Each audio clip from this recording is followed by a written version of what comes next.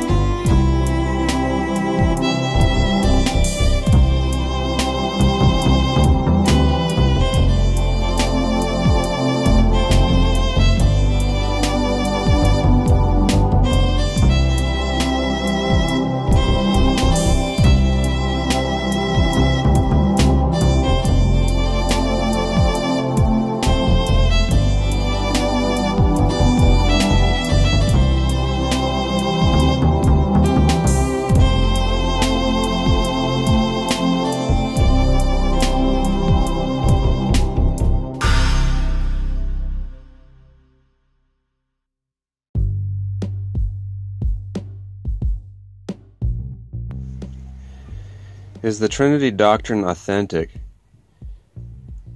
By J.J.D. Peterson.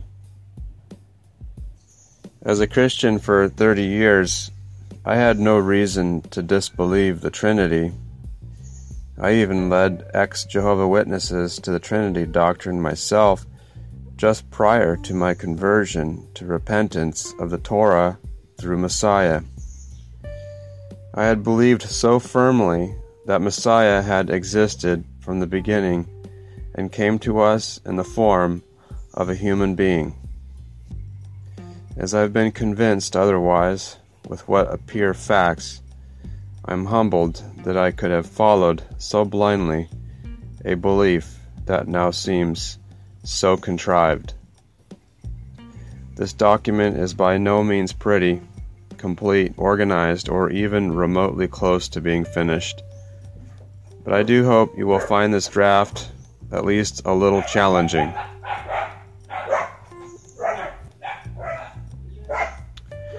The fractures in the doctrine. While I was never open to consider that the Trinity belief may have some issues in the Scriptures, and while researching if Christianity is connected to the apostles of Messiah, I stumbled across a few documents which challenged the Trinity taught to me at church. The few documents I found revealing a non-Trinity Eloah, the singular God, was in 1. Arianism, Wikipedia. The non-Trinity belief of the early believers. Arianism is a non-Trinitarian Christological doctrine which asserts the belief that Jesus Christ, or Yahushua Messiah, is the Son of God who was begotten by God the Father at a point in time, a creature distinct from the Father, and is therefore subordinate to him, but the Son is also God, i.e. God the Son. Arian teachings were first attributed to Arius, c. AD 256 to 336, a Christian presbyter in Alexandria of Egypt.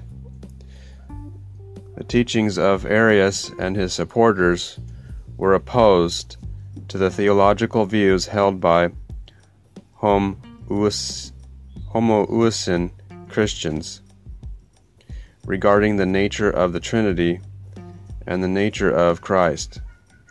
The Arian concept of Christ is based on the belief that the Son of God did not always exist, but was begotten within time by God the Father. Arianism, Wikipedia. Number 2. The Ebionite Jewish sect denied the virgin birth. Wikipedia. Ebionites. Led by Yaakov, or James the Just, brother of Messiah, a group not subscribing to the virgin birth. References to Yaakov being as such are also referenced in Arianism. Wikipedia. Number 3. Gospel of the Nazarenes. Wikipedia, which was one of the variant names used for the book of Matthew before it was anonymously translated to Greek. This document also reveals many changes to the gospel we have today which were not in the original Hebrew language. According to the Gospel of the Nazarenes on Wikipedia, the original Gospel of Matthew wasn't written in Greek, neither is the translator known according to Jerome, and neither did it have the name we know it by today. It is either one of these various names, Gospel of the Nazarenes, Gospel of the Hebrews, or Gospel of the Ebionites. Also in the Wiki article, there are many changes or inconsistencies with the original compared to the Gospel of Matthew that we have today. Of those variances, I will now list. The following list represents variant readings found in the Gospel of the Nazarenes against the canonical Gospel of Matthew, where Ehrman's order corresponds to the Schneemelcher numbering, GN2, etc., is added for clarity. Notes: though most of the following list does not apply to Trinity doctrine, I've added them for your benefit so as to see how very different the original is from the canon we have today of Matthew. Now, because of the differences doesn't mean they didn't happen or did, but that we should simply consider if everything added or changed is true, since there are changes. Please note the references begin in Matthew chapter 3, not chapter 1 or 2. I read someplace that nearly the entire 2 chapters were not in the original, though a citation is needed to confirm this. GN2, or Gospel of the Nazarenes, index number 2. In Matthew 3 it reads, "Behold, the mother of the Lord and his brethren said to him, John the Baptist is baptizing unto the remission of sins. Let us go and be baptized by him. But he said to them, Wherein have I sinned that I should go and be baptized by him? Unless what I have just said is a sin of ignorance." From Jerome against Pelagius 3.2. GN number 3. Matthew 4, verse 5 has not into the holy city, but to Jerusalem. GN4. Matthew 5:22 lacks the phrase "without a cause," as in 67 B2174. Some Vulgate manuscripts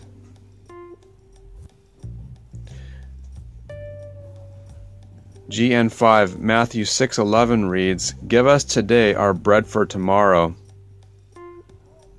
Jerome, commentary on Matthew 6:11. GN6. Matthew 7:23 adds, "If ye be in my bosom, but do not the will of my Father in heaven, out of my bosom I will cast you." Compare with non-canonical 2 Clement 2:15. GN7. Matthew 10:16 has "wise more than serpents," rather than "wise as serpents." GN23. On Matthew 10:34-36, the Syriac translation of Eusebius Theophania contains, "He," Christ, "himself taught the reason for the separations of souls that take place in houses, as we have found somewhere in the gospel that is spread abroad among the Jews in the Hebrew tongue, in which it is said, I choose for myself the most worthy. The most worthy are those whom my Father in heaven has given me." Eusebius Theophania, Syriac translation 4.12. GN8. Matthew 11:12 reads, "is plundered," instead of "suffers violence." GN9. Matthew 11:25 has "I thank thee," rather than "I praise you." GN10.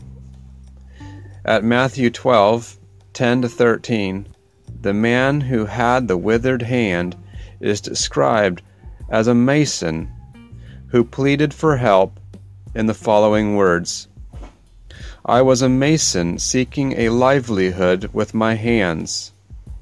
I beseech thee, Jesus, to restore me to my health, that I may not in shame have to beg for my food." Jerome, Commentary on Matthew 12:13. GN 11. Matthew 12:40 omits 3 days and 3 nights, immediately preceding in the heart of the earth. GN 12. Matthew 15:5 reads, "It is a korban offering by which ye may be profited by me." Compare Mark 7:11. GN 13. Matthew 16:2b to verse 3, omitted, as in some references here I wrote down, but you won't be able to understand through the audio. Skip to the next. GN 14. Matthew 16:17 has Hebrew Shimon ben Yochanan, Simon son of John, instead of Aramaic Simon bar Jonah, Simon son of Jonah. GN 15. At Matthew 18:21-22, Jesus is recorded as having said, "If your brother has sinned by word, and has made thee reparations, receive him 7 times in a day." Simon his disciple said to him, 7 times in a day? The Lord answered, saying to him, Yea, I say unto thee, until 70 times 7 times. For in the prophets also, after they were anointed with the Holy Spirit, a word of sin was found. Jerome against Pelagius 3.2, or Pelagius. It's the correct way of saying it. GN 16. At Matthew 19:16-24, Origen, in his commentary on Matthew, records there having been 2 rich men who approached Jesus along the way. Origen records that the second rich man asked Jesus, "Rabbi, what good thing can I do that I may live?" He, Jesus, said to him, "Man, fulfill the law and the prophets." He answered him, "I have done so." Jesus said, "Go, sell all that you have, and distribute to the poor, and come follow me." But the rich man began to fidget, some copies read, began to scratch his head, for it did not please him. And the Lord said to him, "How can you say, I have fulfilled the law and the prophets, when it is written in the law, you shall love your neighbor as yourself? And many of your brothers, sons of Abraham, are covered with filth, dying of hunger, and your house is full of many good things, none of which goes out to them." And he, Jesus, turned and said to Simon his disciple, who was sitting by him, "Simon, son of John, it is easier for a camel to go through the eye of a needle than for the rich to enter into the kingdom of heaven." Origen, Commentary on Matthew 19:16-30. GN 17. At Matthew 21:12, Jerome records, "For a certain fiery and starry light shone from his eyes, and the majesty of the Godhead gleamed in his face." Also, there is quoted in a marginal note of a 13th century manuscript of the Aurora by Peter of Rhasia the following: "Rays issued forth from his eyes, which terrified them and put them to flight.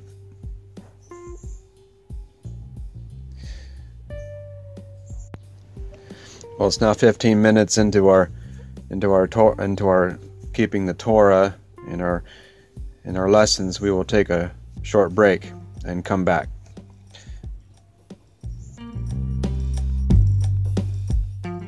And I'll have a bowl of your clam chowder. Thank you, sir. So as I was saying, Bob, what you and I believe about God is different, but that's okay. How so? Well, what you believe about God is true for you, and what I believe is true for me. Here you go, sir. Thank you. They can't both be true. Oh, sure they can. It's all about belief. Wait a minute. This isn't clam chowder. It's a bowl of water. That's okay. Why don't you just believe it's clam chowder? Because it's not. Well, I believe I can smell clam. This is a bowl of tap water. You said that belief is all that matters when it comes to God. If that logic applies to something as important as God, it should work on your soup. Regardless of what I believe, this is still going to be a bowl of water. Frank, God is as real as that bowl of water. So we have to discover who God really is. We can't just believe what we want to believe about Him. Fine, God is God, but this is not soup. Yeah, it's for washing your hands in after you eat your order of ribs. Another message from Lifeline Productions, located on the web at lifelinepro.com.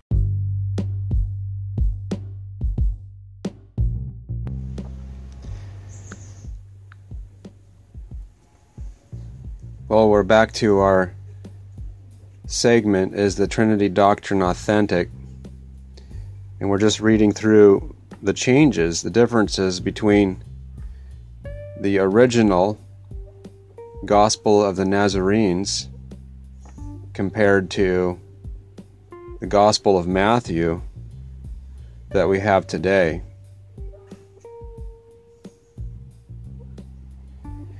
GN 18, Matthew 23:35 reads, Zechariah, the son of Jehoiada, instead of Zechariah, the son of Berechiah. Jerome, commentary on Matthew 23:35. GN 19, Matthew 26:74 has, and he denied, and he swore. Example, took an oath. And he cursed. Example, forswore.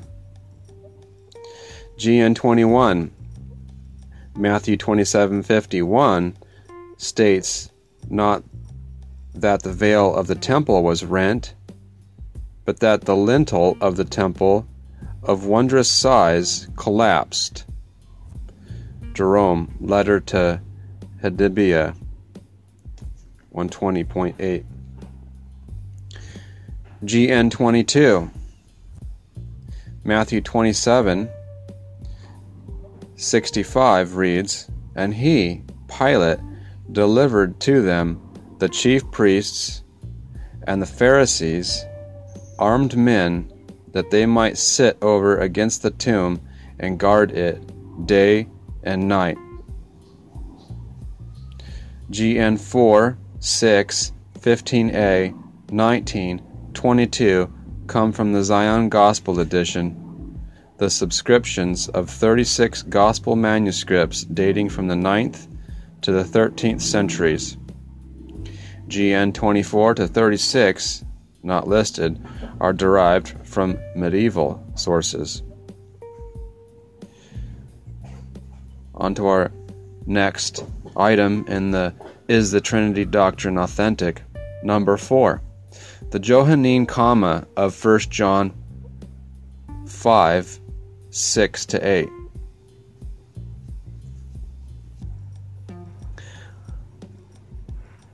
Wikipedia, Johannine comma, exposes that most of verse 7 of 1 John 5, 6-8 is a gloss note added in error and not scriptural.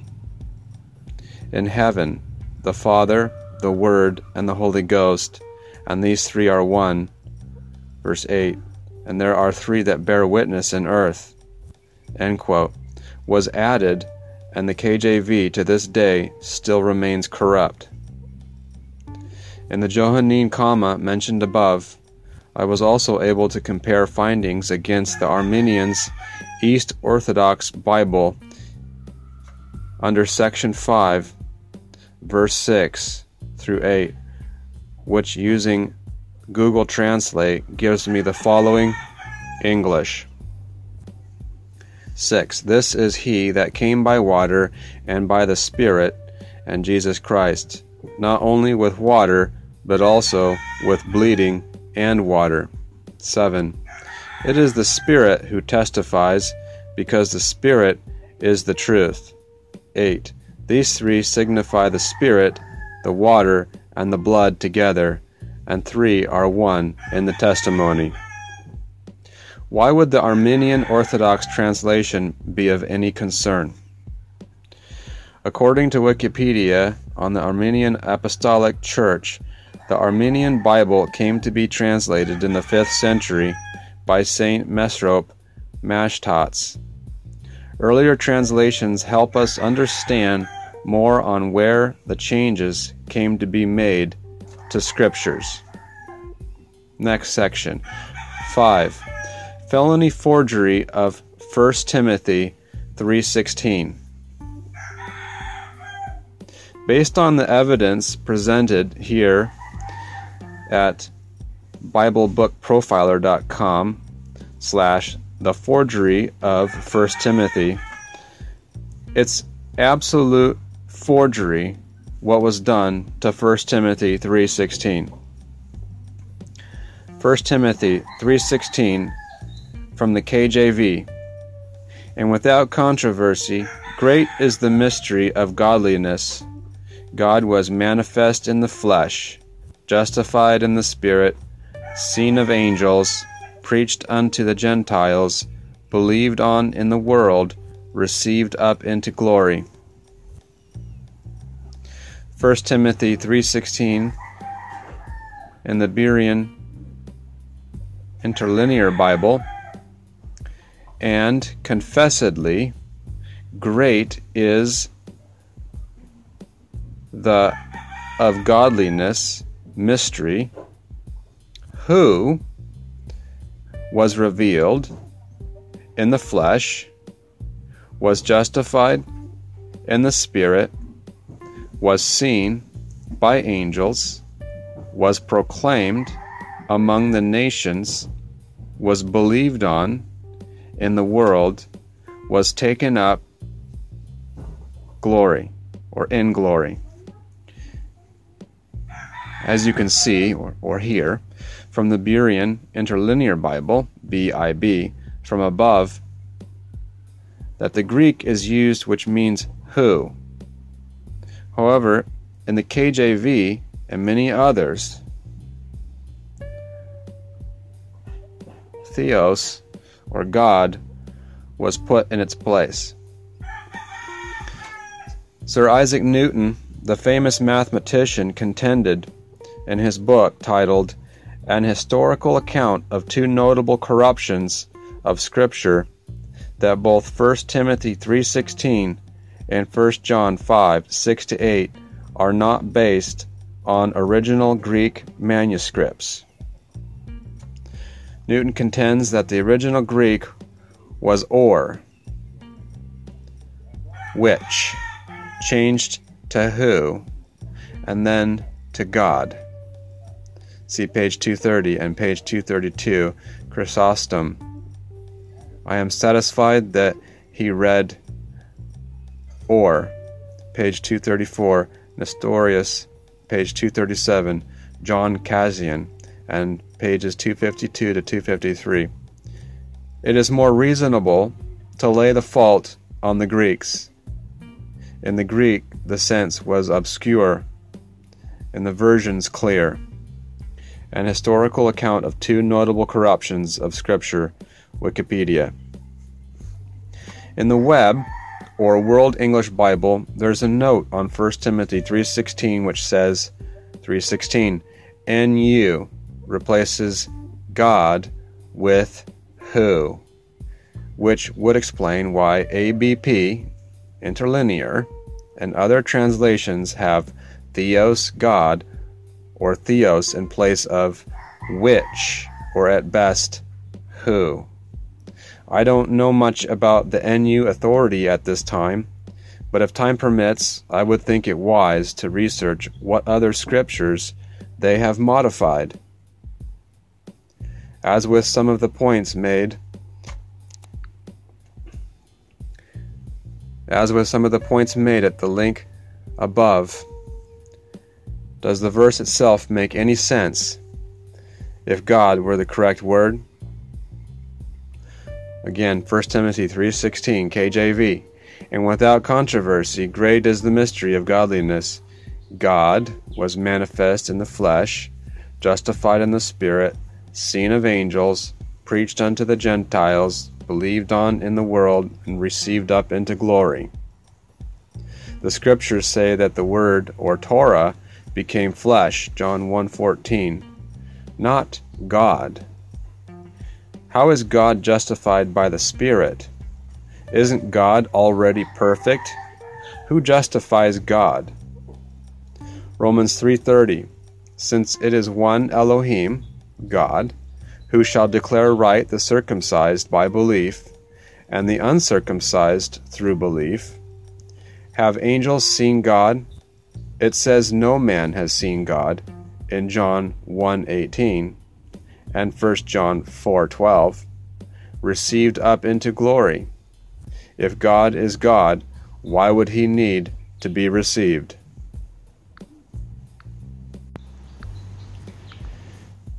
Our next section, number 6, praise to the Father, not himself. Matthew 6:6 and 9, Luke 11:2. But you, when you pray, go into your room, and having shut your door, pray to your Father who is in the secret place, and your Father, who sees in secret, shall reward you openly. If Messiah is Elohim God, why did he command the disciples to pray to the Father instead of himself? Matthew 26:53, or do you think that I am not able to pray to my Father now, and he shall provide me with more than 12 legions of messengers?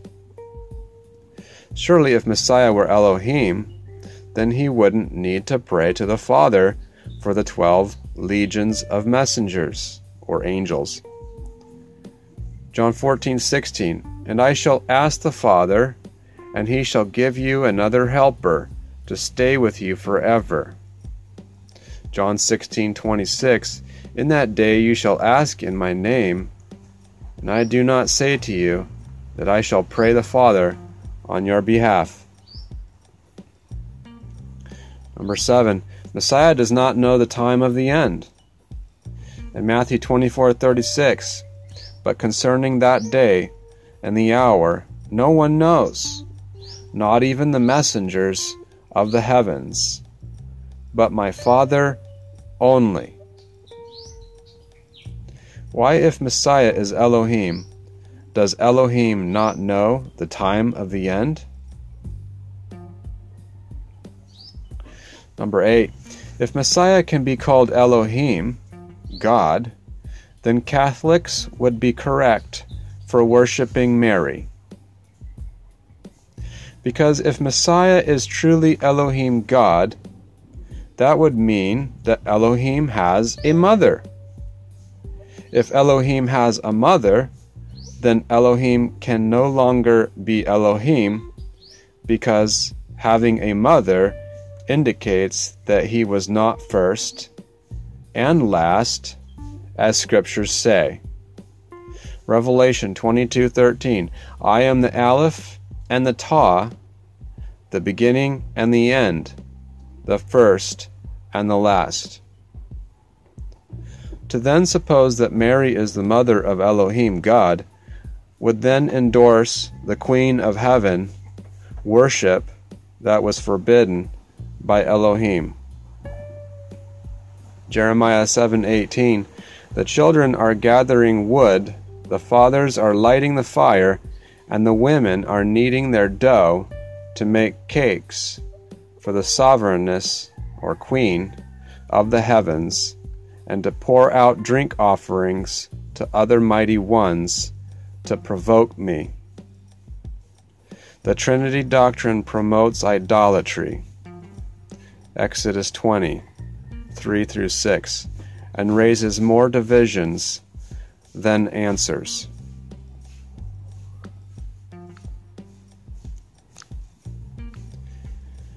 Number 9, Messiah had to be likened to his brothers in every way.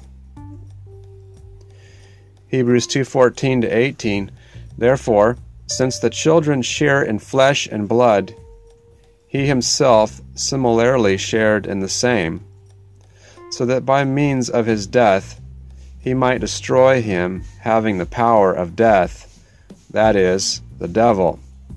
15, and deliver those who throughout life were held in slavery by fear of death. 16, for doubtless he does not take hold of messengers, but he does take hold of the seed of Abraham.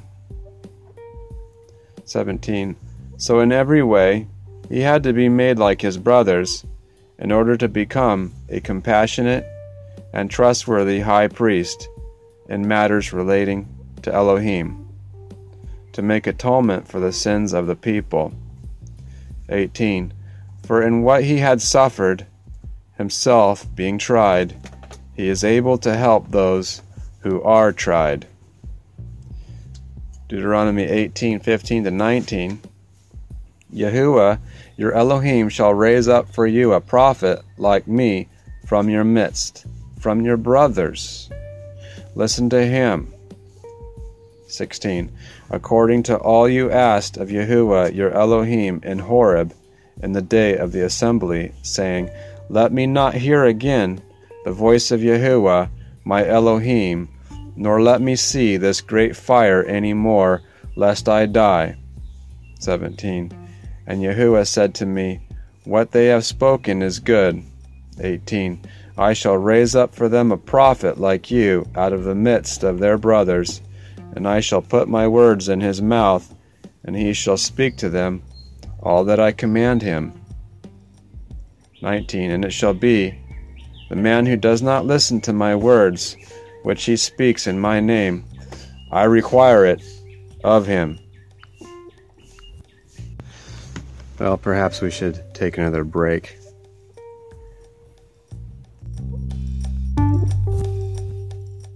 And may the Lord bless you and keep you and give you peace. Enjoy the Sunday afternoon. You're dismissed. Wasn't that a great sermon? Yeah, come on, let's go. No, there's the Johnsons. Let's see how they're doing. No, let's go. Why? Are we doing something this afternoon? I just want to hear a sermon and go home. If we hang around here too long, then somebody might ask us to do something. Is that so bad? I don't want to spend all day at church. I came, I listened, I sang. Now come on, let's go. Dear, we are part of this body of believers. We should be doing something. Can't we be a part of the body but not a functioning part of the body? You mean like dandruff? Yeah, no. Look, I just want to ask John if he found a job yet.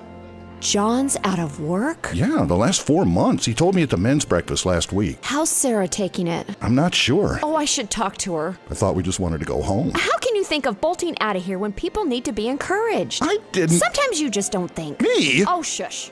Another message from Lifeline Productions, the comic strip of radio at lifelinepro.com.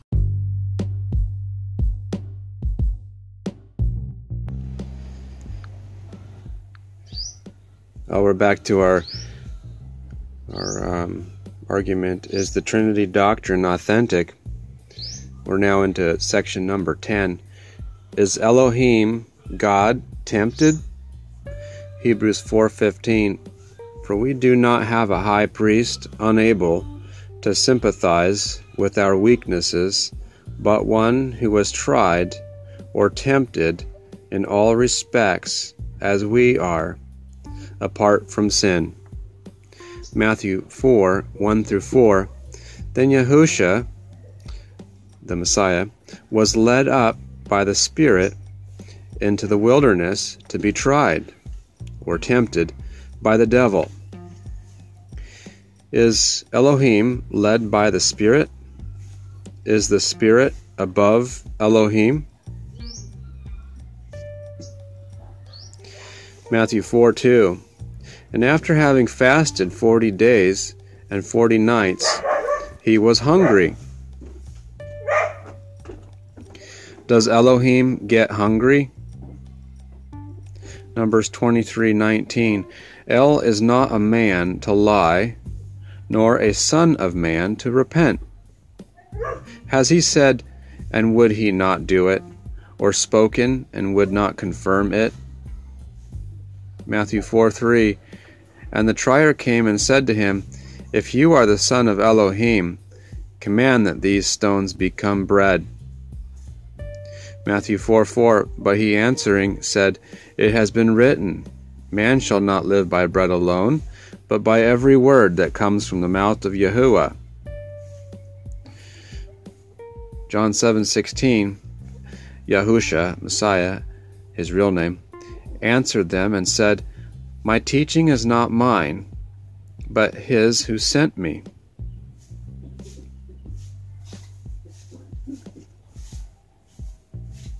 Does Elohim stay alive by his own words? James 1:13. Let no one say when he is enticed, I am enticed by Elohim. For Elohim is not enticed or tempted by evil matters, and he tempts no one.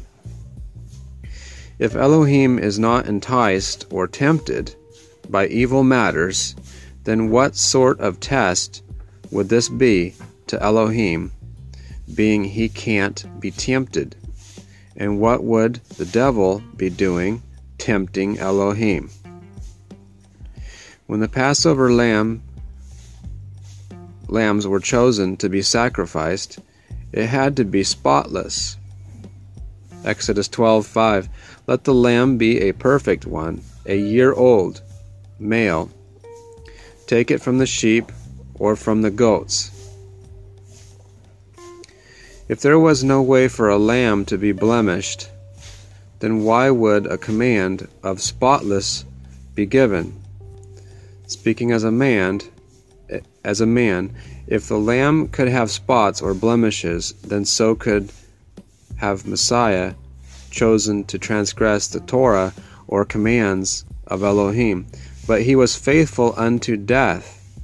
He was tried and proven, but did not sin. 1 Peter 1:19-20. But with the precious blood of Messiah, as of a lamb, unblemished and spotless.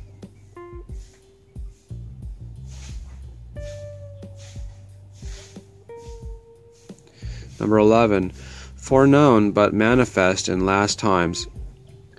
1 Peter 1:20.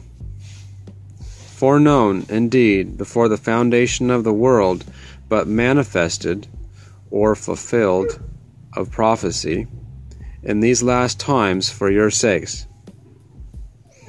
Number 12. Can Elohim, God, die? Mark 15:34-35. And at the 9th hour, Yahusha, Messiah, cried out with a loud voice, saying, Eli, Eli, lama sabachthani, which is translated, my El, why have you forsaken me?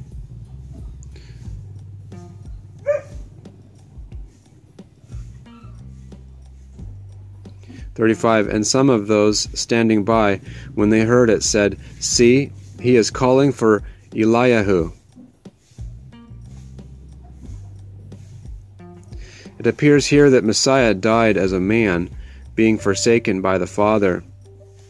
If Elohim can die, then who exactly will raise Elohim from the dead? And if Elohim can die, then how can he be Elohim? Number 13. How different John 1:1-5 read in 1560 A.D. We're talking about the year 1560 A.D. John 1:1-5 from the Geneva Bible. In the beginning was that Word, and that Word was with God, and that Word was God. 2. This same was in the beginning with God. 3. All things were made by it, and without it was made nothing that was made. 4. In it was life, and that life was the light of men. 5. And that light shineth in the darkness, and the darkness comprehended it not. Other translations like Great, Bishop's, Matthew, and Tyndale confirm the same, referring to the word as it, rather than a personification as he. Number 14. Wisdom and Torah were personified. Proverbs 8:22-36. Yahuwah possessed me. Yahuwah is the Father. Possessed me, the beginning of his way. Excuse me. As the first of his works of old. 23. I was set up ages ago at the first, before the earth ever was. 24. When there was no depths, I was brought forth. When there were no springs, heavy with water. 25. Before mountains were sunk, before the hills, I was brought forth. 26. Before he had made the earth and the fields, or the first dust of the world. 27. When he prepared the heavens, I was there. When he inscribed a circle on the face of the deep. 28. When he set the clouds above, when he made the fountains of the deep strong. 29. When he gave to the sea its law, so that the waters would not transgress his mouth. When he inscribed the foundations of the earth. 30. Then I was beside him, a master workman, and I was his delight, day by day rejoicing before him all the time. 31. Rejoicing in the world, his earth, and my delights were with the sons of men. 32. And now, listen to me, you children, for blessed are they who guard my ways. 33. Listen to discipline, and become wise, and do not refuse it. 34. Blessed is the man who listens to me, watching daily at my gates, waiting at the posts of my doors. 35. For whoever finds me shall find life, and obtain favor from Yahuwah. 36. But he who sins against me injures himself. All who hate me love death. Proverbs 13:14. The Torah of the wise is a fountain of life, turning one away from the snares of death. You may notice that my and he in Proverbs 8 is personification of wisdom, or the Torah of Elohim.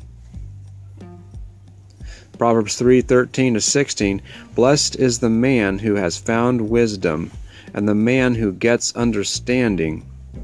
14. For the gain from it is better than gain from silver, and its increase than fine gold. 15. She is more precious than rubies, and all your delights are not comparable to her. 16. Length of days is in her right hand, riches and esteem in her left hand. 15. Number 15. We are all Elohim. John 10:34. Yahushua Messiah answered them, Is it not written in your own Torah, I said, You are Elohim? From Psalms 82:6. I said, You are Elohim, and all of you are sons of the Most High. But as men you die, and fall as one of the heads. 8. Arise, O Elohim, judge the earth, for you shall possess all the nations. To make the Messiah as Elohim, when he is a son, as we are also sons, if we obey the Father's commandments, is suggesting that we are not sons ourselves. Galatians 3:26-27. For you are all sons of Elohim through belief in Messiah Yahusha. 27. For as many of you as were immersed into Messiah have put on Messiah. Number 16. Possible explanation for the Matthew chapter 1 account of the virgin birth narrative. Recently, I had the blessing of witnessing to some modern-day Jews who reject the Messiah for many reasons, but the main reason they reject Messiah is that they claim that Messiah is not of the line of Yehuda, of the line of David. However, in Matthew 1:1-17, though it seems not present in the original Hebrew of Matthew, the genealogy of Messiah seems biblical, and as well through the line of David, or David. Where the hang-up seems to be is over the virgin birth, which I believe was added.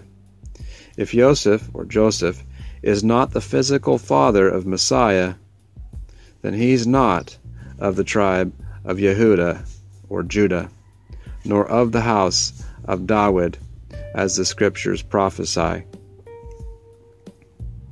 Genesis 49:8-12.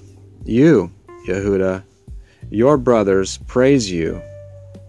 Your hand is on the neck of your enemies. Your father's children bow down before you. 9. Yehuda is a lion's cub.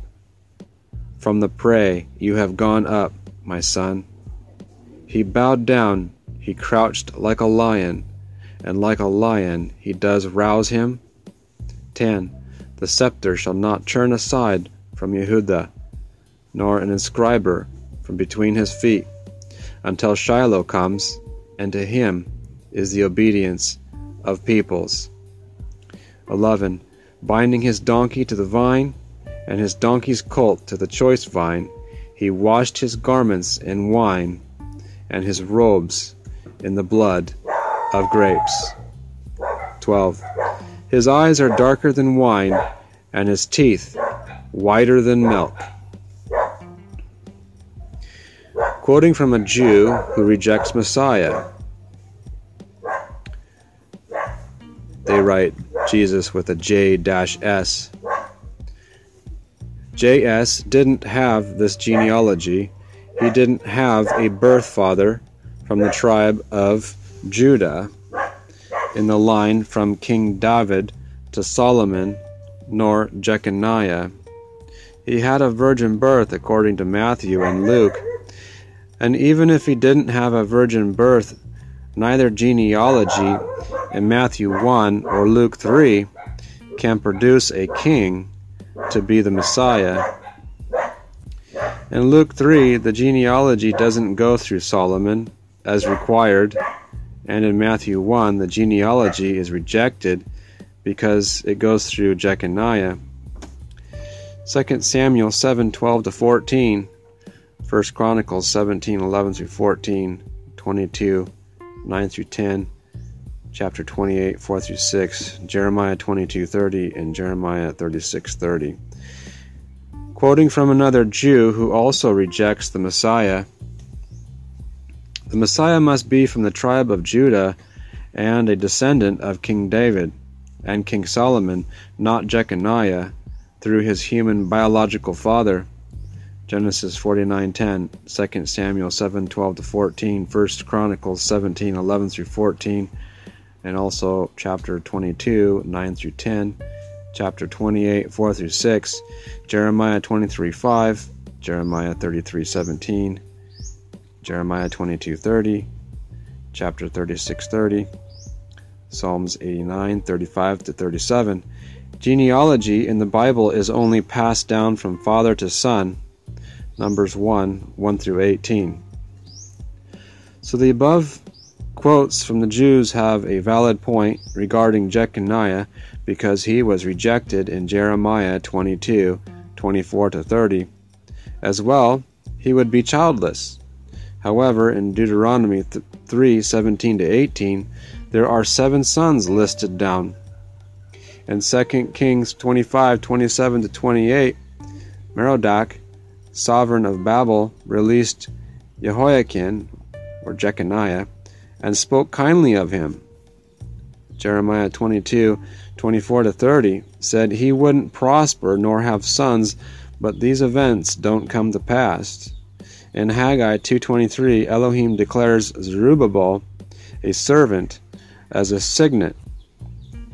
This leaves a person assuming that Jehoiakim, or Jeconiah, repented while he was in exile, and the curse lifted. Zechariah 4:6-10 confirms this as well. Quote, I accepted the repentance of Jeconiah. Shall I not accept your repentance? End quote. That was from Pesikta de Rahab Kahan of the 5th century. So the Matthew 1 genealogy can be used as the virgin birth doctrine gets removed. I believe that the virgin birth account following the genealogy in Matthew 1 was added because of the Jeconiah case, thereby reverting one to go against the grain by using the genealogy of Miriam. Conclusion. That's all I have for the moment. As research progresses, we find more values to consider and to thoroughly make sense of. We know that the ways of the Master are clean and simple. While I believe that the original scriptures were inspired by Elohim, I don't trust some scriptures that are well documented to be added. If a messenger brought you a report from a trustable source and then immediately pulled out a pen to cross off and add sections right before your eyes, would you still believe the document to be authentic? May we also consider that almost 2,000 years have passed since the apostles, and the word of Elohim indeed needs verifying. Today there are countless atheists who will not subscribe to Christianity, many Jews and many Muslims. Why would they subscribe to a religion that seems more pagan than true? Surely a reasonable person would want a truth that is verifiable, makes sense, and doesn't conflict with other parts of Scripture. I believe if we get the facts right, more people would turn to Elohim's commands through Messiah's atonement at the stake. May we turn to Elohim with a whole heart and give our utmost attention to studying for facts rather than a hybrid religion of fairy tales. Finis.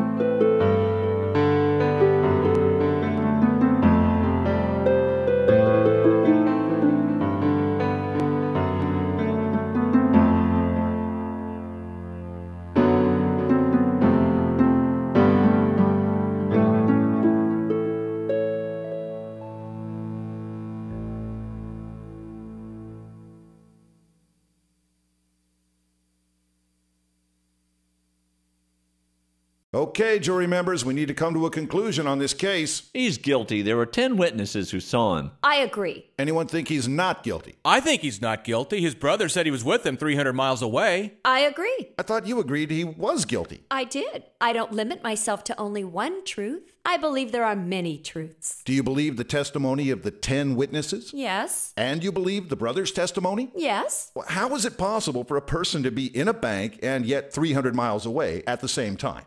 I don't know, but we need to respect the beliefs and testimonies of all the witnesses. In other words, you don't really want to think this through? Many people believe that all religions lead to heaven, yet Jesus claimed that He is the way, the truth, and the life, and that no one comes to the Father except through Him. Since these claims contradict each other, have you examined the evidence and decided which is the truth? Another message from Lifeline Productions, located on the web at lifelinepro.com.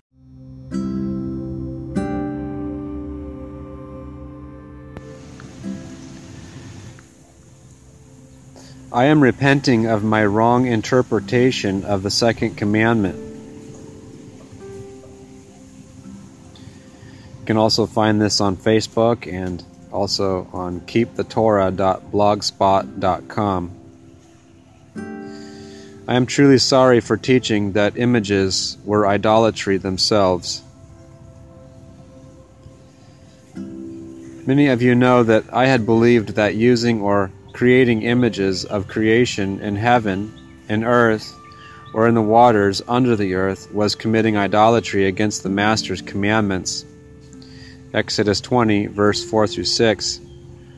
Most of you who disagreed with me also disagreed with me that eating pig and shrimp was a sin also, though Leviticus 11 tells us directly not to eat them. You also fought against me with your Sunday worship, replacing the Sabbath commandment in Exodus 20, verse 8 through 11, of which still remains a command that most Christians still violate to this day. I really wasn't surprised you would refuse my now realizing a false interpretation of the image idolatry, because you were still justifying yourself to disobey the commandments anyhow. However, wrong is wrong on my part, and I apologize for interpreting the scriptures wrongly here in Exodus 20, verse 4 through 6. My work is cut out to track down everyone I led ignorantly in error with images equaling idolatry. I've come to change my viewpoint on what idolatry is, not as if I suddenly needed images in my life. As you all know, I had followed the commandment to the T by destroying my license, passport, naturalization process, and the use of money because of its picture idolatry. I'm not alone, as my wife was witness to these things and tried for remaining in submission to those decisions. Elohim God provided for us during those times and never abandoned us, though I had taken his second word to the extreme. I had no guilt to do so, for I had lived a rebel against him my whole life, and when I repented, I expected to think completely different, as was the mind of Messiah, the obedient one from Elohim. Exodus 20, verses 4 through 6. You do not make for yourself a carved image or any likeness of that which is in the heavens above, or which is in the earth beneath, or which is in the waters under the earth. 5. You do not bow down to them, nor serve them. For I, Yahuwah, your Elohim, am a jealous El, visiting the crookedness of the fathers on the children to the third and fourth generations of those who hate me. 6. But showing loving commitment to thousands, to those who love me and guard my commands. I used to believe that the word in John 1, 1 through 5 was Messiah. Thus I would debate with Mormons and Jehovah's Witnesses that Messiah was with Elohim since the beginning, because I believed it, I taught it, and defended it. 1 John 2:7 even refers to the word as the command, not Messiah. But after studying intently for the truth, looking through the pages of history and older Bibles, I've been shown a truer true, and now teach people opposite what I did while in ignorance. I used to believe that it was okay for a man or a woman to divorce each other because of cheating or unfaithfulness, because that's what the Christian church taught at the pulpit.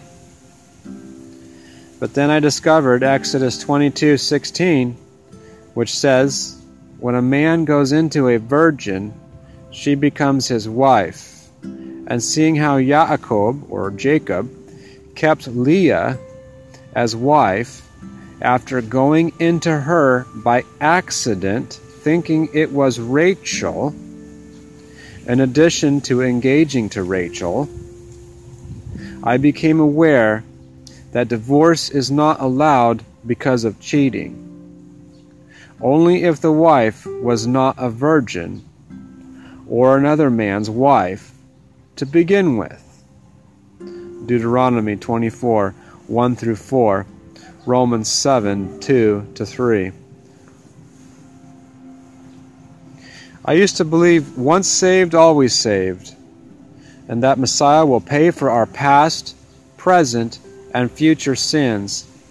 But then read Hebrews 6:4-6, which says, if a person falls away after knowing and tasting the truth of Elohim, it is impossible for them to return again, putting Messiah to an open shame. What about in Matthew 24:13, where Messiah says, whoever endures to the end will be saved? I also read that Solomon died an inglorious death, meaning he had fallen away from the commandments to serve the mighty ones of his wives. Not so glorious. Looks like the wise teacher himself lost his inheritance by disobedience. See Antiquities of the Jews by Flavius Josephus. What about all those led out of slavery by Elohim from Mitzrayim, Egypt? Yet only 2 of them made it into the promised land because of faithfulness? Really? Where's their eternal security? Hebrews 3:16-19. I used to believe that the commandments were abolished because of Messiah. Then I read Matthew 5:17-20, Luke 13:3, Hebrews 10:26-27, 1 John 2:3-7, Matthew 7:21-23, Romans 2:13, Revelation 14:12, and many others that you should check out also, and was convinced we were lied to by Christianity. It was also taught that Sabbath worship every seventh day, according to the commandment in Exodus 20:8-11, was replaced by Messiah. However, Matthew 5:17-20, he says, I did not come to destroy the Torah, but to do it, or make it complete. Hebrews 4:9 says, so there remains a Sabbath keeping. And man shall not live by bread alone, but by every word of Elohim. Matthew 4:4. Every command is important and to be studied carefully, not abolished. Keeping Sabbath on the seventh day started from creation, Genesis 2:2-3, and reminded of the Israelites in Exodus 20:8-11. I used to teach against this in error as a Christian, but then repented when I saw the evidence stacked up against those ungrounded claims of the Christians, and many others not listed. Was I wrong about? So to be wrong about things can happen, as the Bible is peppered against for 2,000 years by all kinds of philosophies contrary to sound or complete doctrine. However, as long as we strive to be correct with what we know and keep studying to find the truth, why would Elohim hold our love for His Word against us, though we may ignorantly get it wrong? It's only wrong when we reject what we know it says and rebel against the commandments willfully.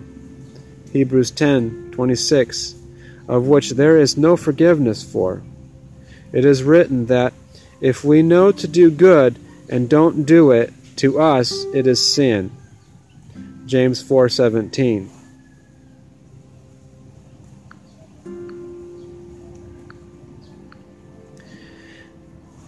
The elements that change my belief on idolatry.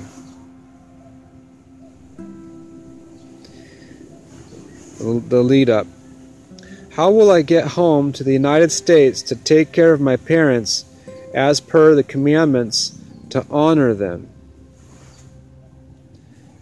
How can we use maps of the earth if we cannot map it for travel? How can we avoid it in necessary drawings like, say, water in a cistern? Am I taking it too far?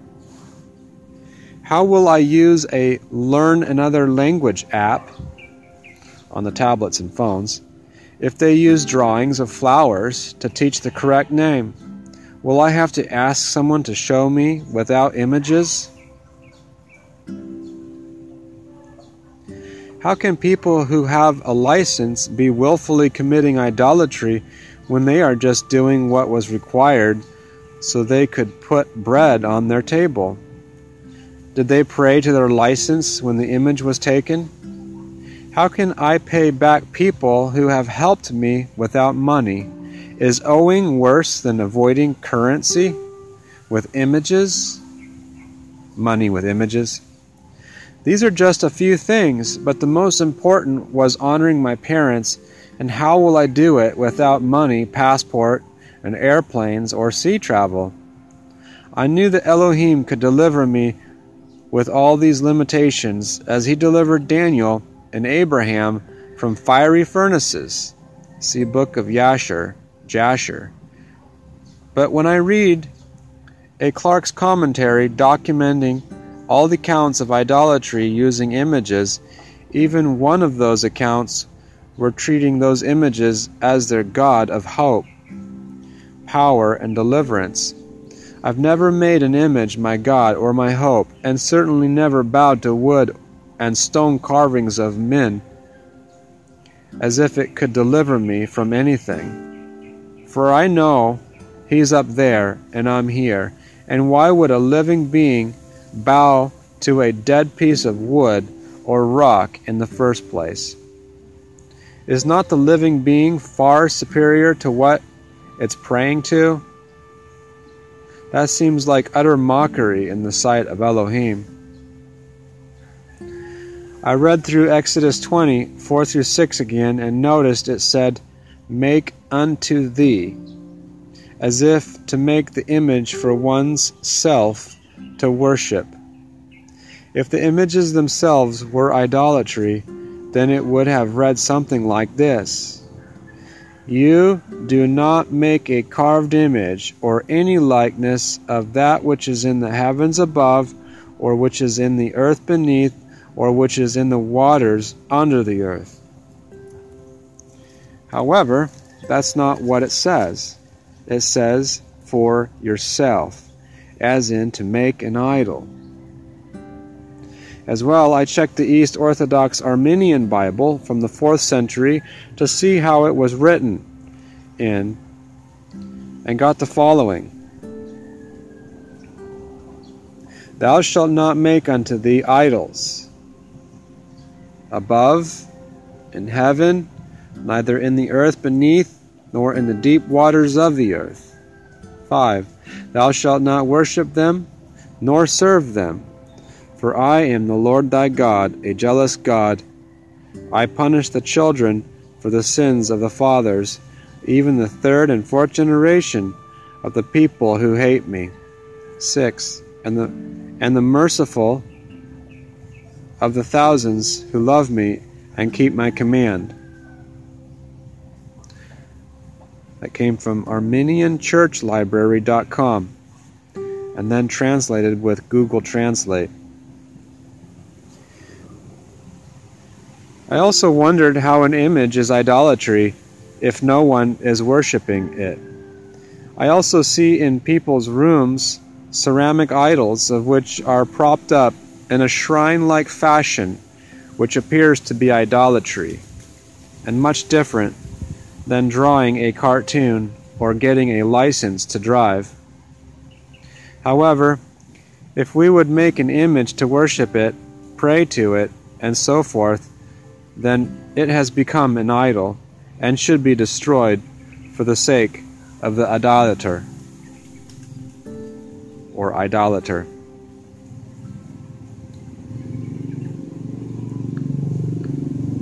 We'll take a short break as we're into 15 minutes.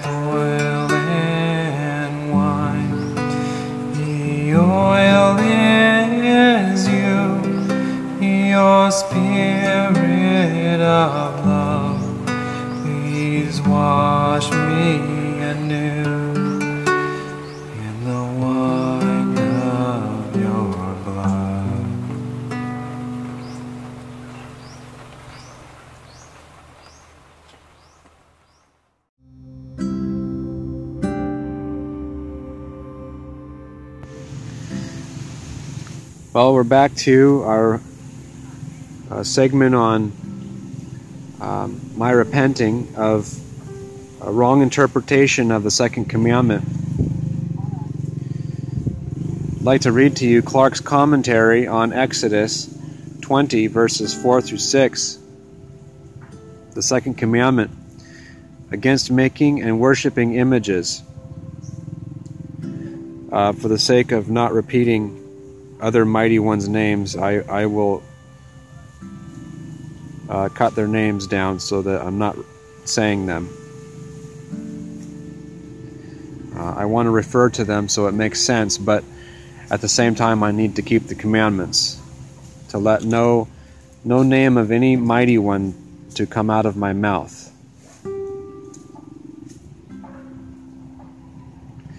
Verse 4, Thou shalt not make unto thee any graven image, as the word passel signifies to hew, carve, grave.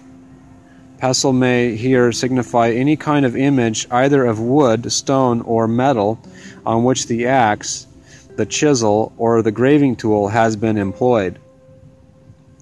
This commandment includes, in its prohibitions, every species of idolatry known to have been practiced among the Egyptians. The reader will see this the more plainly by consulting the notes on the 10 plagues, particularly those on chapter 12. Or any likeness. To know the full spirit and extent of this commandment, this place must be collated with Deuteronomy 4:15. Take ye therefore good heed unto yourselves, lest ye corrupt yourselves, and make you a graven image, the similitude of any figure, the likeness of male or female. All who have even the slightest acquaintance with the ancient history of Egypt know that Osiris and his wife Isis were supreme divinities among the people. The likeness of any beast, behemoth, such as the ox and the heifer. Among the Egyptians, the ox was not only sacred but adored, because they supposed that in one of these animals Osiris took up his residence.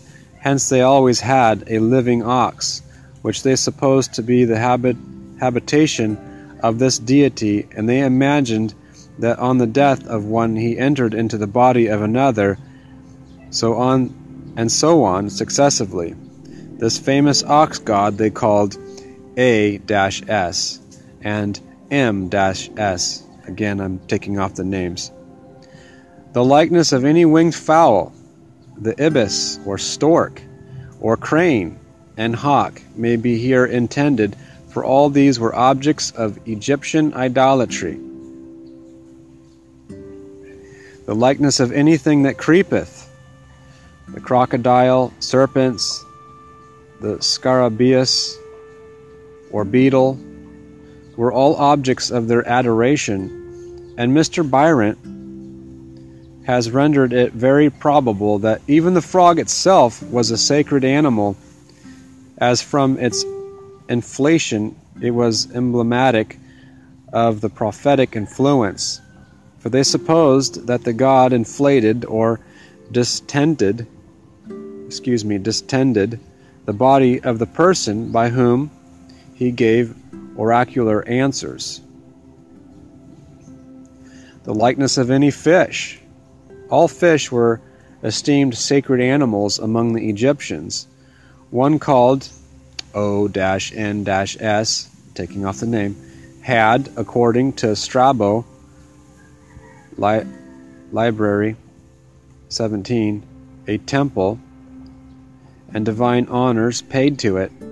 Another fish, called P-S, was worshipped at Syene, according to Clemens Alexandrinus in his Cohortatio, and the L-S and eel were objects of their adoration, as we find from Herodotus, Library 2,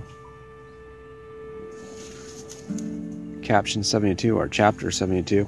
In short, oxen, heifers, sheep, goats, lions, dogs, monkeys, and cats, the ibis, the crane, and the hawk, the crocodile, serpents, frogs, flies, and the scarabaeus, or beetle, the Nile and its fish, the sun, moon, planets, and stars, fire, light, air, darkness, and night were all objects of Egyptian idolatry, and all included in this very circumstantial prohibition, as detailed in Deuteronomy, and very forcibly in the general terms of the text. Thou shalt not make unto thee any graven image or any likeness of anything that is in the heavens above, or that is in the earth beneath, or that is in the water under the earth. And the reason of this becomes self-evident when the various objects of Egyptian idolatry are considered. To countenance its image worship, the Roman Catholic Church has left the whole of this second commandment out of the Decalogue, and thus lost one whole commandment out of the 10, but to keep up the number they have divided the 10th into 2. This is totally contrary to the faith of God's elect and to the acknowledgement of that truth which is according to godliness. The verse is found in every manuscript of the Hebrew Pentateuch that has ever yet been discovered. It is in all the ancient versions, Samaritan, Chaldee, Syriac, Septuagint, Vulgate, Coptic, and Arabic, also in the Persian, and in all modern versions. There is not one word of the whole verse wanting in the many hundreds of manuscripts collected by Kennicott and de Rossi. This corruption of the Word of God by the Roman Catholic Church stamps it as a false and heretical church with the deepest brand of ever-during infamy.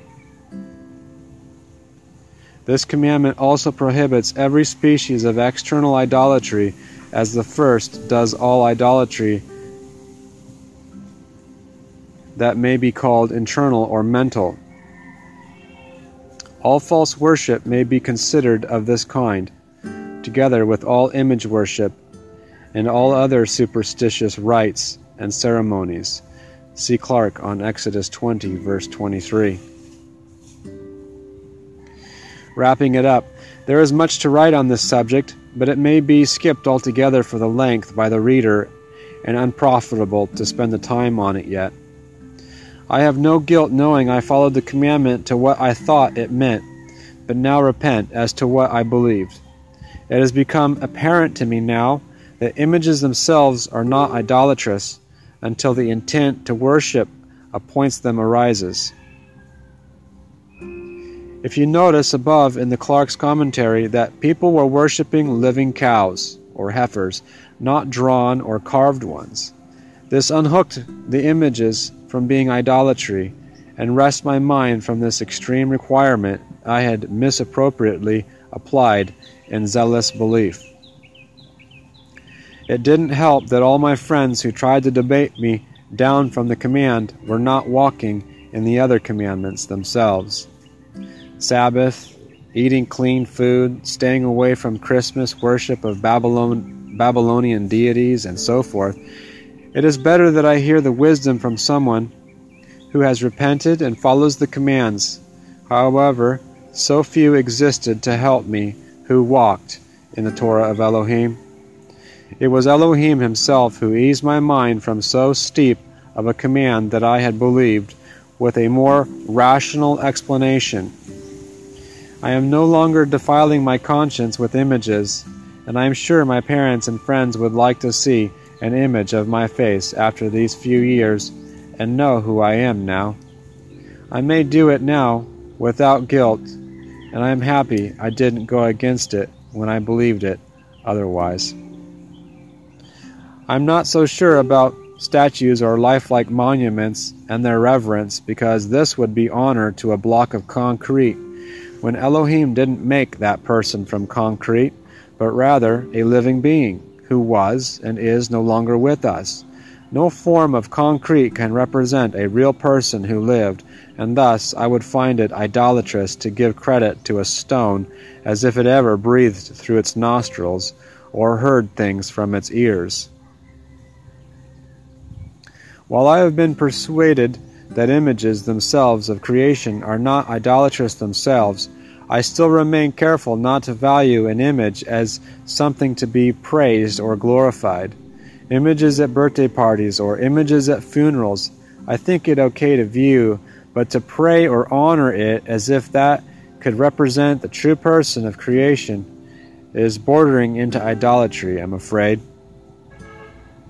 To all you who I gave a shock to that your licenses and passports were wrong to have and idolatrous, I deeply regret my error now, though I don't regret giving you a challenge to consider in the lawless state of the Christian Church.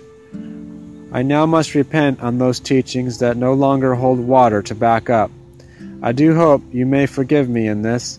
I'm not ashamed to be wrong in my zealousness, because being right is all we can do for the moment, while the moments keep changing. If you did follow my advice on the licenses and passports to destroy them, then I pray the Master will help you undo any damages I may have caused you in my error. Now that I had previously eliminated my passport, licenses, money, photos, movies, videos, and everything related to images, I'm now in a state of rebuilding and letting Elohim do so from his foundation. I will once again attempt to get those things back and not remain in further willful violation to governing authorities, as it seems unfit at this point, without proper commandment opposing, as did it formerly. As for keeping Sabbath on the correct days and remaining married to whom is the lawful husband, as well as the other commands, I relent not on those which are well documented, but we ought to be keeping his commandments, if we wish to enter into life. Matthew 19:17. It is better to surpass a commandment, knowing we're doing it, rather than to cut it short and fall at judgment. I would rather be tamed in the commandments to correctness than lazily cutting them short in failure. Messiah said, "If you love me, keep my commandments." John 14:15. Thank you for reading through this. May Yahuwah, our Master, be with you. Sincerely, J.J.D. Peterson.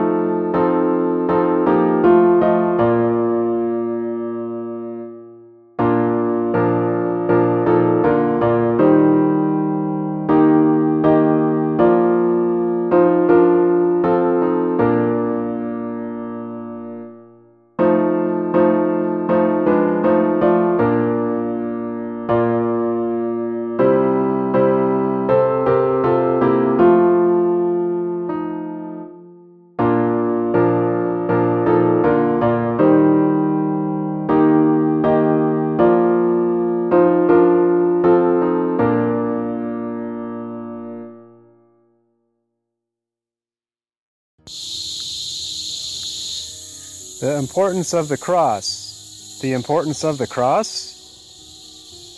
Do we know why Messiah went to the tree?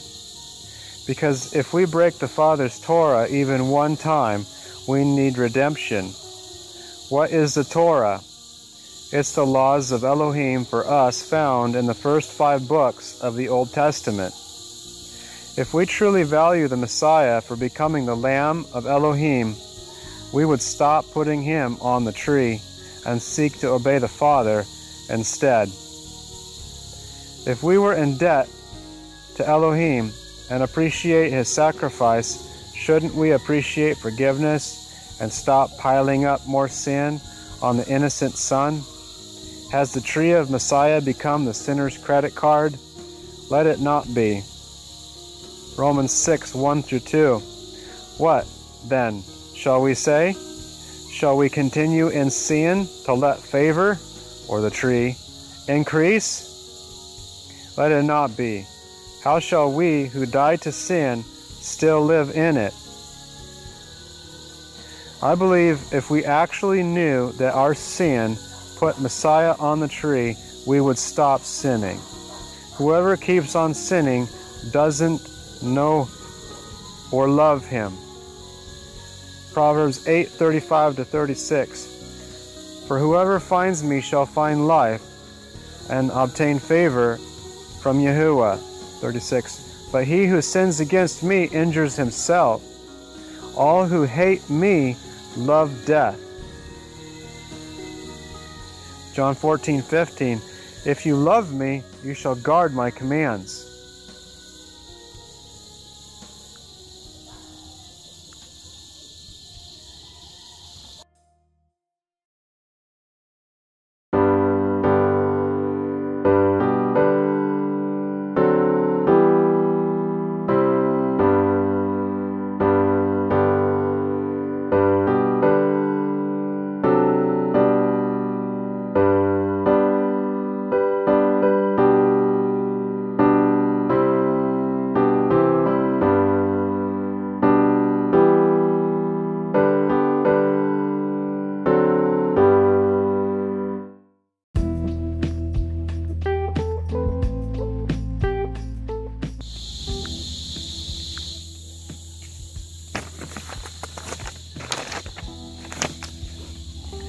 Interesting quotes. Don't confess your sins to a man in a box. He cannot forgive you. Only God can forgive sins. not man. Read your Bible. By Christ Jesus, the only way.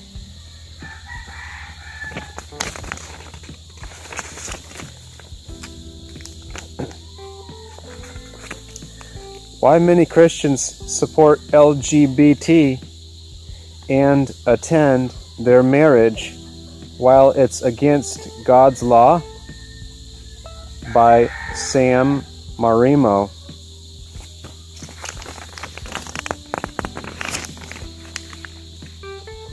Now to find out who's behind all the sin in my life, says Fred Jones of the Scooby-Doo Mystery Team, as he goes to pull the towel from the villain. Ah, it's me, by Kurt Penny.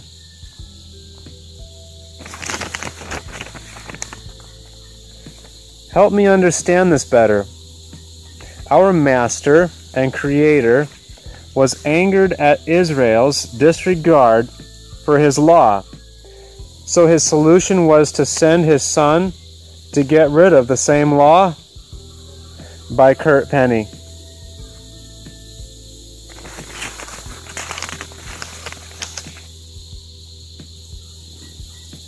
It's all about the covenant. The entire point of the Bible is one thing. That is how to come into covenant with our Creator and become Israel. There are two groups at the end, the saved and the not saved, or Israel and the Gentiles, or the righteous and the wicked, or the bride of Yahuwah and everyone else. There are 12 gates on the heavenly kingdom of Yahuwah, and on those gates are 12 names. Those names are the 12 tribes of Israel. The gates don't say Christian, Buddhist, Judaism, or whatever other religions there happen to be. That's because our Creator did not create religions, mankind created them. By Kurt Penny.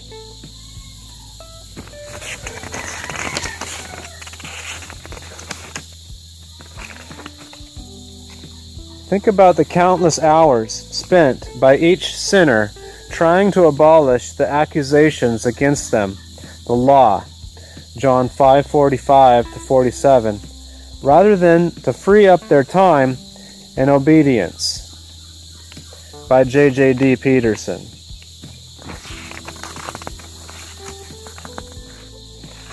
Question: what shall I do to gain eternal life? Answer: what is written in the Torah? Do this and live.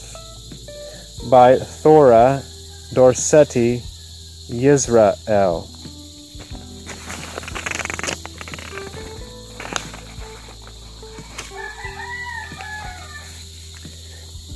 How can people say I love the Bible and I read the Bible every day, but when you read the Bible to them on Facebook, Messenger, email, or whatever, they despise you for it? Wouldn't a person who loves the Bible also love seeing someone write it too? By J.J.D. Peterson.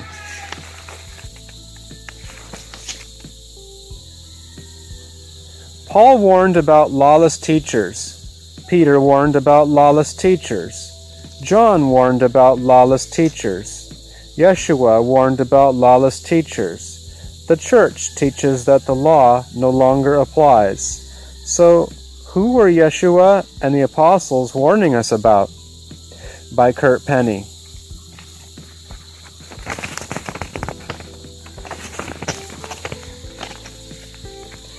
Teaching people that commandments aren't to be kept. Isn't that what Satan did with Adam and Eve in the Garden of Eden?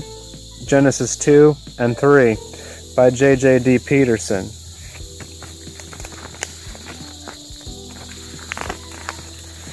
Pay very close attention to what your narcissist barks at you about. Specifically, what they accuse you of. It's usually the closest thing to a confession you'll get. Author unknown. That's all we have for quotes today.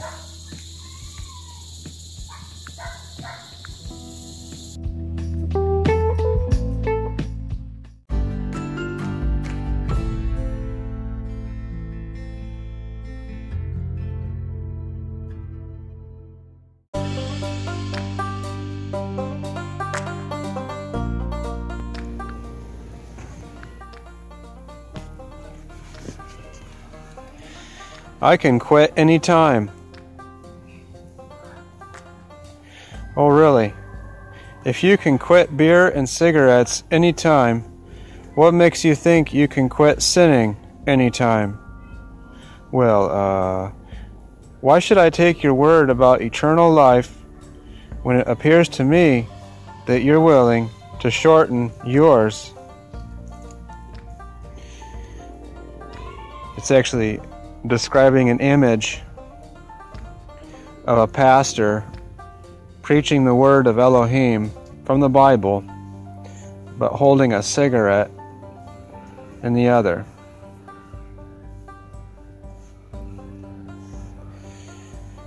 Are we sending mixed messages to the kids? Actions speak louder than words, right? This message is not about smoking or drinking specifically, because a glass of wine or a cigar here and there are not bad in themselves, but only when we overdo these things. Should remember that our body is the temple of Yahuwah. On the other hand, do we want our kids to learn these ways and struggle with addictions at young ages? As a previous drunk, and every moment is a good moment to roll a cigarette, I realized I couldn't serve Elohim and myself anymore. Though I could reduce my usage, it may cause others to relapse on their former, heavier habits. I would be sending mixed messages to the audience and cause some to stumble. Shaul, or Paul, said in the Bible that it's not good to cause others to stumble, even if we are at liberty ourselves in whatever matter.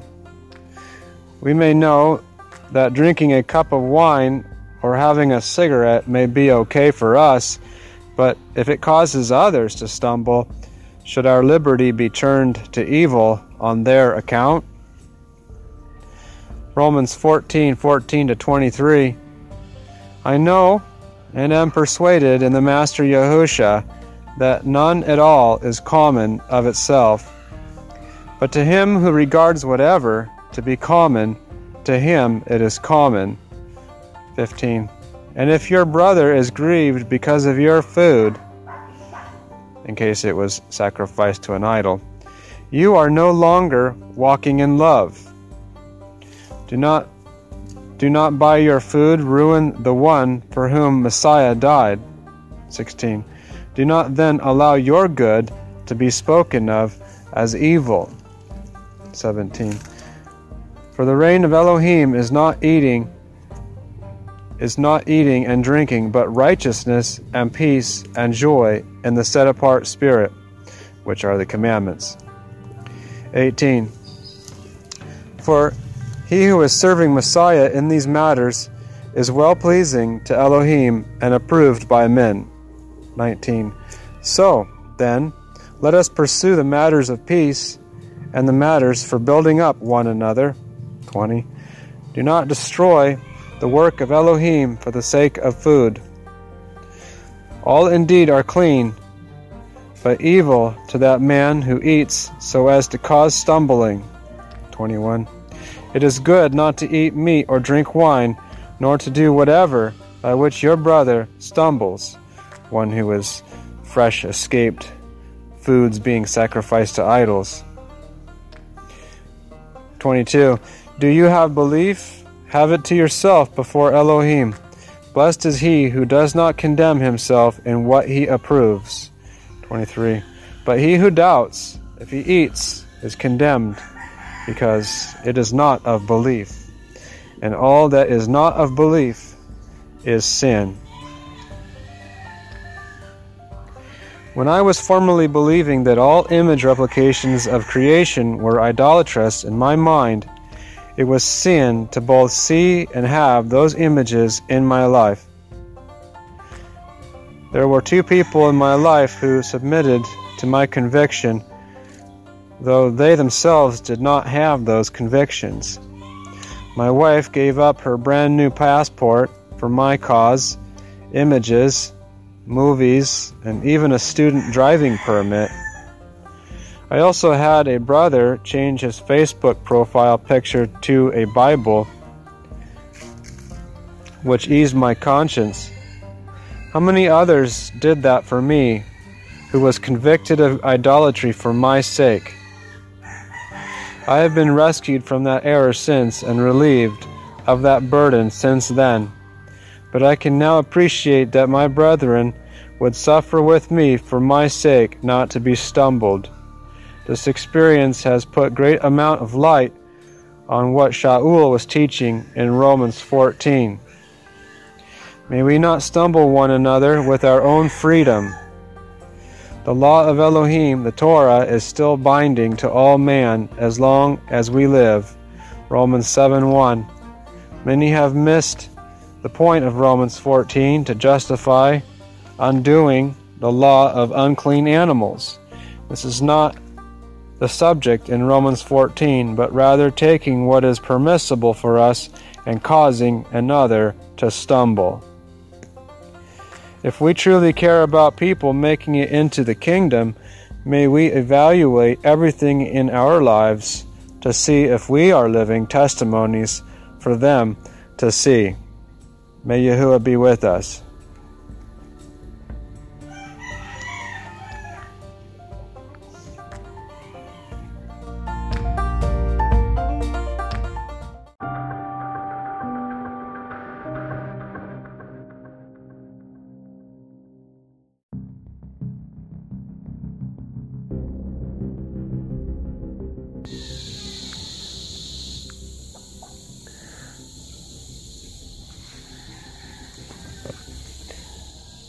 No true Christian can deny the virgin birth, says Albert Mohler, a theologian, ordained minister, and president of the Southern Baptist Theological Seminary.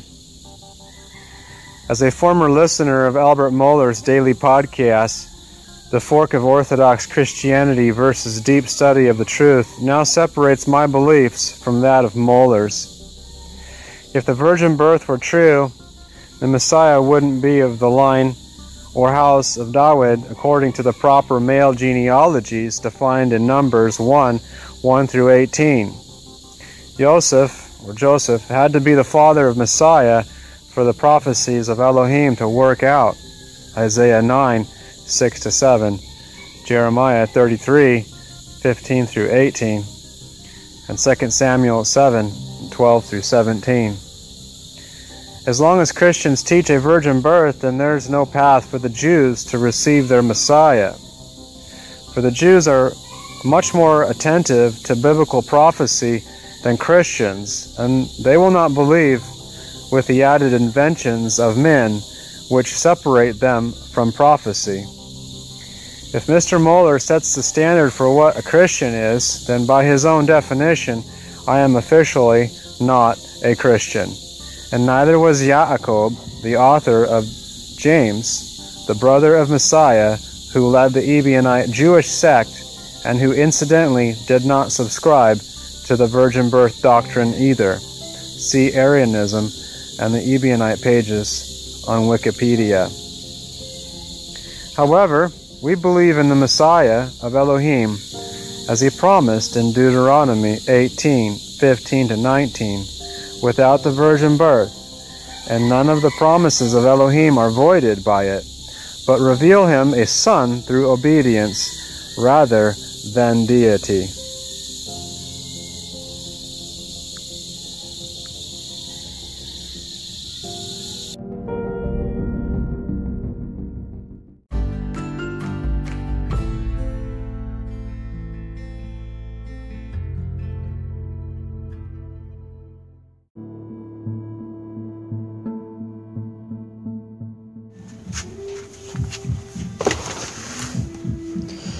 Well, that's all we have for our 5th podcast. I want to remind our listeners that it is so important to research, study history, and understand the Bible. Don't just believe something because your parents taught you, but believe something because it makes sense. Confirm what you know are not fairy tales, but true and verifiable truths you may trust. May Yahuwah the Father be with us and help us to know Him more. If you have any questions, we would be happy to answer you. You can reach us by email at keep.the.torah@gmail.com or on the web at keepthetorah.blogspot.com. Thanks. May Yahuwah be with you.